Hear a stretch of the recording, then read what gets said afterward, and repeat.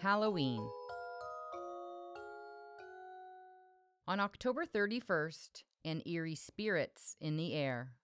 It's the only time of year that we will seek out being scared. Haunted houses, horror films, ghouls and goblins hang from trees. Spooky music, candy corn are all found at Halloween parties. Gone are the days when Mama, dressed up as Miss Provocative, tired as a mother look, is surely not as seductive. Kids will pick their characters, although it never seems to fail.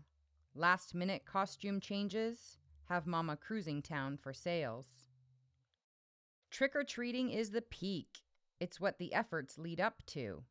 Walking swiftly, door to door, kids chanting, "Smell my feet!" and "Boo!"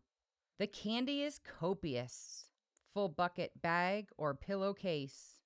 Older kids map out their route to cover each and every base. Returning home with the haul, the costumes are stripped with fatigue.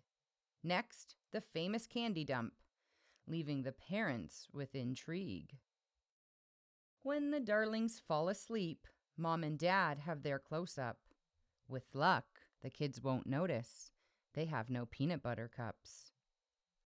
Lunches at school the next day host Halloween night's finest goods, discussing full chocolate bars and where they came from in the hood.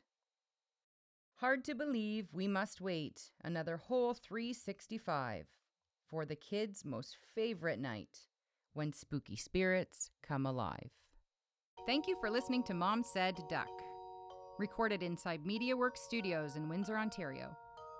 Please make sure to follow me on your favorite social media platforms or visit momsaidduck.com to see more from this mother duck.